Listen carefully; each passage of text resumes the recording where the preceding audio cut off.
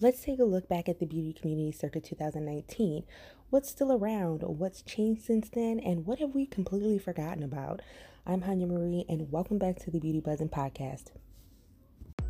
Hello, everyone. Welcome back to the Beauty Buzzin' Podcast. Happy New Year. I hope things are going well for you. I hope you're feeling invigorated for the new year, 2020. Today, we're going to take a look back at the beauty community from the month of January 2019. Now, my goal is to every month look back at the previous month so we can kind of see what happened in the beauty community for that month, a year before, see what's changed, what we liked, what we didn't like. It'll be really interesting. I'm going to do it all year. So let's get started with January 2019.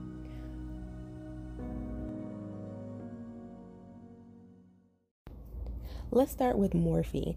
They launched their very first foundation in January 2019. It was called the Fluidity Full Coverage Foundation.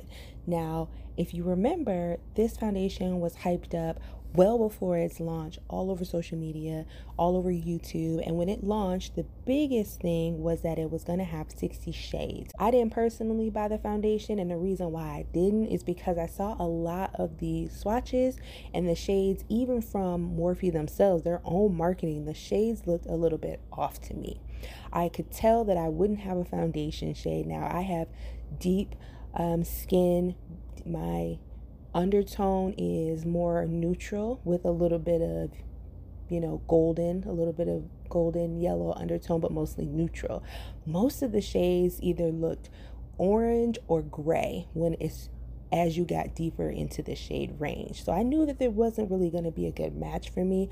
Plus, I am not too much of a fan of a super heavy matte foundation. The formula and consistency looked very loose it looked pretty like liquidy from what I could tell, but I just didn't, the shades weren't right, and I didn't want a really matte full coverage foundation at the time, so I passed. But as soon as those reviews started coming out, reviews online and then also reviews on YouTube, Morphe kind of caught hell, basically.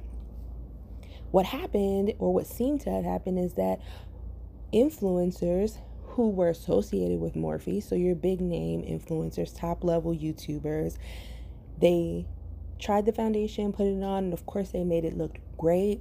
The coverage looked beautiful, it was full coverage, but I don't think they told the true story in terms of shade matching and how it felt on the skin.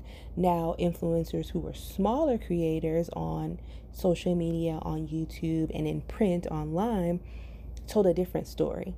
The foundation was too heavy feeling, the undertones were not right for many influencers, and then overall influencers and consumers reported that the foundation was patchy and they didn't like how it worked. It didn't blend well, things like that. I mean, even today, this foundation is still available on Morphe's website, still with the same shades, same formula. They haven't done any relaunching of this foundation, but for all intents and purposes, nobody talks about it. Even Morphe, I took a look at their social media just this morning, and they've already moved on to all of their eyeshadows, and it seems like for the rest of the year, and now they've been focusing more on collaborations and eyeshadow palettes. I haven't heard anyone else talk about the foundation. I do watch a lot of YouTube. I do pay attention to what's happening in the influencer community, whether it's large influencers or smaller creators, and nobody's checking for this Morphe foundation, honey. And Morphe themselves has not been, pubbing up this foundation. I think they knew it was a misstep. Overall, the foundation had mixed reviews, but most of the feedback was that the foundation wasn't that great. I took a look at some of the reviews on Morphe's website, and I'm actually kind of impressed that Morphe kept some of their less than ideal or less than glowing reviews on their website. So out of about 200 reviews, the foundation has about 4.2 out of 5 stars. So a lot of the 4-star reviews and some of the 5-star reviews still report patchiness, dry down time being, too quickly, or the undertones not being so great, but overall it's okay. All the other reviews, let's say 3 stars, 2 star, 1 stars, are reporting the same thing over and over again, what I mentioned before. So even though it's good that Morphe kept those reviews and they aren't deleting reviews that are less than glowing, I think it's safe to say that Morphe's first foundation launch wasn't that great, and I think that they're trying to just move on from it. What I predict for this year is that they will follow suit with what has been trending for the last part of 2019 and into 2020 already, which is hydrating, luminous, dewy foundations. And I predict that they will essentially come out with a similar foundation, but with that sort of marketing and with a dewy, sort of natural, your skin but better type of coverage. And so we'll see if they come out with a better foundation. Looking back at January 2019, we also saw the passing of Brandon Truax, the founder of Dysom. Now, Dysom has a lot of other companies under its name, but one company in particular, The Ordinary, was one of the most popular brands under Dysom. The Ordinary is a skincare brand that's available at Sephora.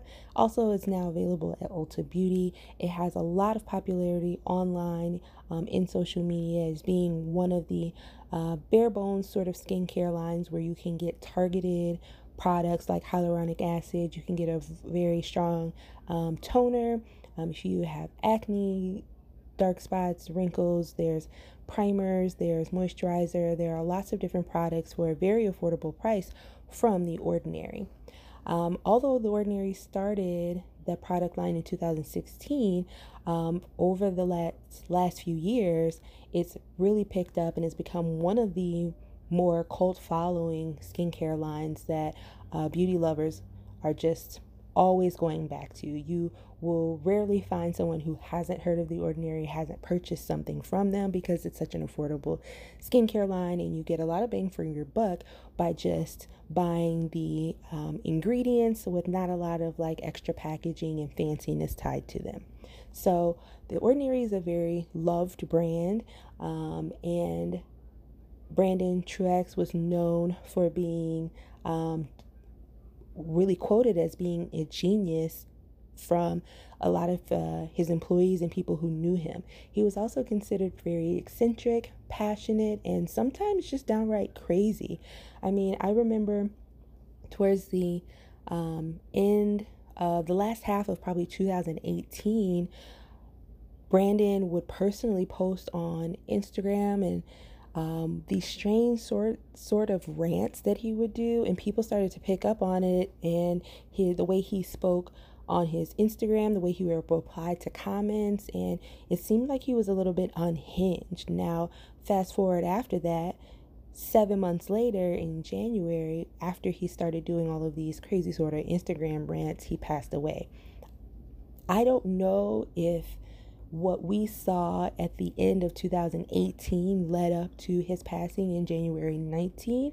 I don't know. I've read a little bit about it, but a lot of what I read was more of the financials of the company and how well they were doing, their revenue, and then also some of the former employees who spoke about him in both light and with a little bit of criticism, that he was, again, passionate, smart, but then was also, could flip a switch and then sometimes be off on crazy tangents and would just kind of disappear, come back, that he would have times where he would be verbally abusive to staff, things like that.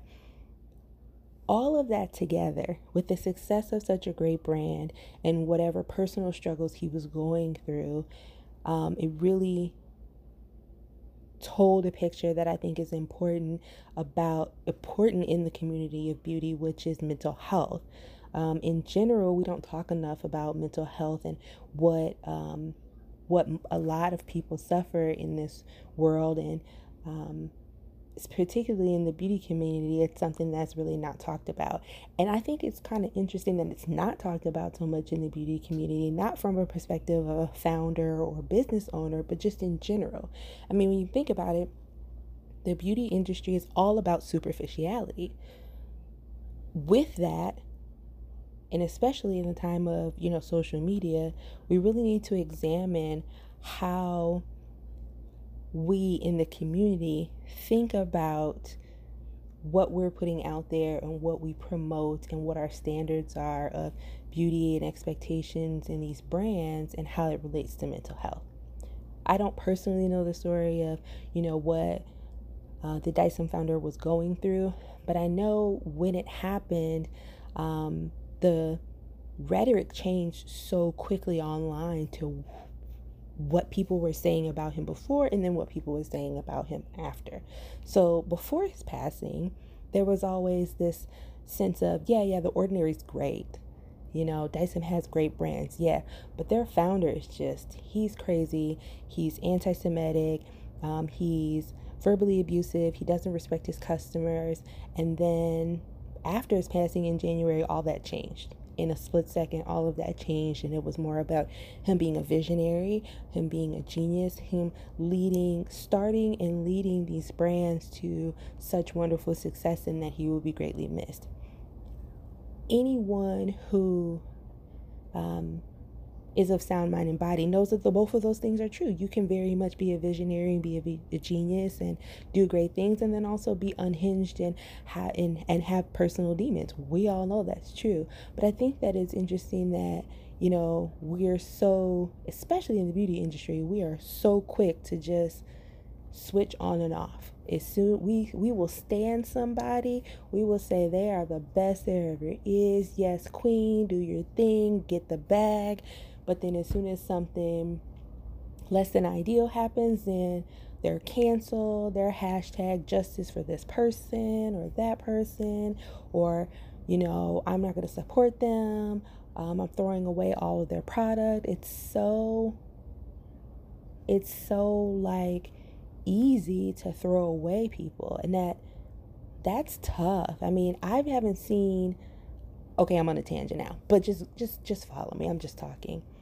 I think anytime I look at the beauty community, it's so hard. Like, I see people get turned on so fast. You could be at the top of the world one day, and the whole beauty community could hate you the next day, and then love you again, and then hate you, and then love you again, and then hate you. It's something that I haven't seen in other industries, especially when we're talking about like social media and influencer culture. I don't see this type of change when it comes to, food bloggers or fashion bloggers or, mommy bloggers and things like that. There's seems to be more of a culture of, well, I'm a fan of this person. No matter what happens, I'm a fan of that person. If they do something less than ideal, something controversial, it seems to be over in a little bit of time, and then you're back to loving that person. Now, the only comparison I can make to how the beauty community is so flip-floppy when it comes to people is more like the fitness industry. The fitness industry is pretty tough on their influencers and their more popular people. If you're found out to be, doing lots of crazy stuff, scamming people with your products, or using steroids and saying that you're not, then yeah, that community will pretty much, flip a switch on you too. But other than that, the fitness industry and the beauty industry are the only two industries that I see people, hated and loved over and over again, which is actually kind of interesting. And back to my point of, there's a huge connection between mental health and how we see things in industries that are based on looks. So the fitness industry is based on looks, and the beauty industry is based on looks. There should be more done to kind of create links and see how it affects people. How does, as a person who is a consumer, how does the beauty industry affect you and your mental health, your idea of what you should look like or how something should look? I mean, I can even give an example of, like, I think it was a few weeks ago, I sat down, I tried to emulate an eye makeup look from a random YouTuber I saw. She's a smaller creator. I saw her do a really cute look, and I was like, maybe I can try that look. Now, Knowing full well I didn't have her eye shape, I wanted to create something similar. When I say hashtag fail, I completely failed. My expectation and my reality were completely two different things. I wish I could have shown you an expectation versus reality side by side, because baby, that eyeshadow look did not work for me. Now, had I been someone who was more impressionable, or someone who is young, or someone who's already going through a tough time with my self-image, it may have made me feel bad if I tried to emulate a makeup look from someone who I thought did a really great job, who was really beautiful, and I couldn't do it, so maybe therefore I'm ugly. That type of thinking can really ruin a person. The type of thinking about being in the beauty industry as a consumer, as an artist, as an influencer, and what the expectations are for how you look and what that does to your brain.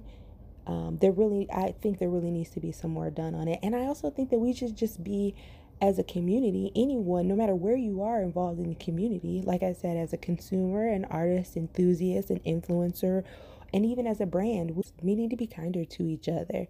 This is a tough industry to be in, no matter where you are on the scale, whether you're just buying things to, make yourself feel better, or to practice your artistry, to get rid of your acne, to, do anti-aging on yourself. No matter where you are, we need to be kinder to each other. Not everybody is perfect. No one is perfect, rather. And we're all just trying to do the best we can. You don't need to have perfect skin. You don't need to look perfect everywhere you go. The amount of maintenance and work that I see that influencers and brand owners and things like that do to themselves just so that they maintain a perfect image all the time has got to weigh heavy on your mental health. It's got to. And even as a consumer, having the expectation of looking a certain way or keeping up with the Joneses that people say, it's got to be a lot of pressure. We have to kind of let go of that a little bit and be a little bit nicer to each other, a little bit more understanding that you could be a makeup artist and have acne. You could be a brand owner and, use drugstore products. You can be a makeup artist that sticks to a small kit, a small line of makeup brushes, and only a few foundations. And, the expectations that we have on each other are a lot of times unfair and unwarranted. So I think looking back in January 2019, having the Morphe launch of foundations that were not really well received. We'll see what they do with coming out with a new foundation. Like I said, I think that they'll come out with something that is more hydrating, more luminous, and that will probably be a step up if they've learned anything from their previous launch. And then thinking about the beauty industry and mental health and how we can take a step back and say, you know what? I'm not perfect. Everybody else is not perfect either. This is supposed to be a community of creativity and strength and empowerment, and we should keep it that way by being more gentle and loving to each other without as many expectations of what we think a brand should be, a influencer should be, a artist and a creator should be. Well, I've ranted for long enough. Thank you so much for taking the time out of your day to listen to the podcast. If you enjoyed this episode, consider following @Newbelize on Instagram, Twitter, and TikTok. I haven't posted on TikTok in a while. Newbelize on YouTube, also haven't posted very much on that. Pinterest, which I post to all the time. Newbelize News on Facebook, and the Beauty Buzzin' Podcast wherever you enjoy podcasts. Bye.